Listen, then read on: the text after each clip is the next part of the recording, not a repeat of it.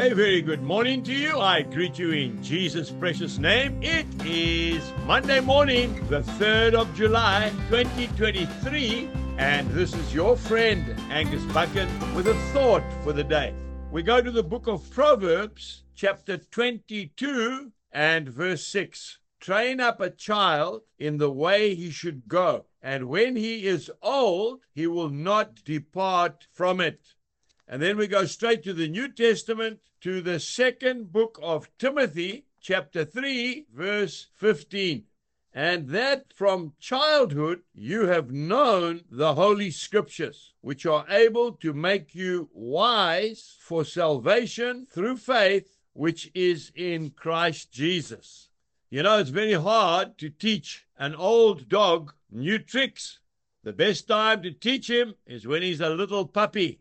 I was taught as a very small boy always to mount a horse from the left-hand side. Now, by the way, you can actually mount a horse from either side. It makes no difference to the horse. But I would never dream of mounting a horse from the right-hand side because I was taught as a young boy to get on the left-hand side.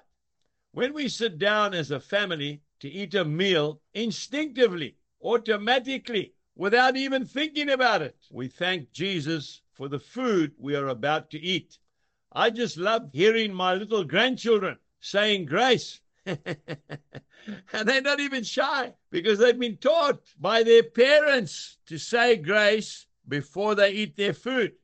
And who taught their parents? Exactly. We taught them when they were young. Many is the time when in a restaurant we give thanks to the Lord for our food, not showing off or trying to make a big issue about it. We do it automatically before we eat. And often afterwards, people from the other side of the restaurant have walked over to us and said they were watching us while we were eating our food as a family.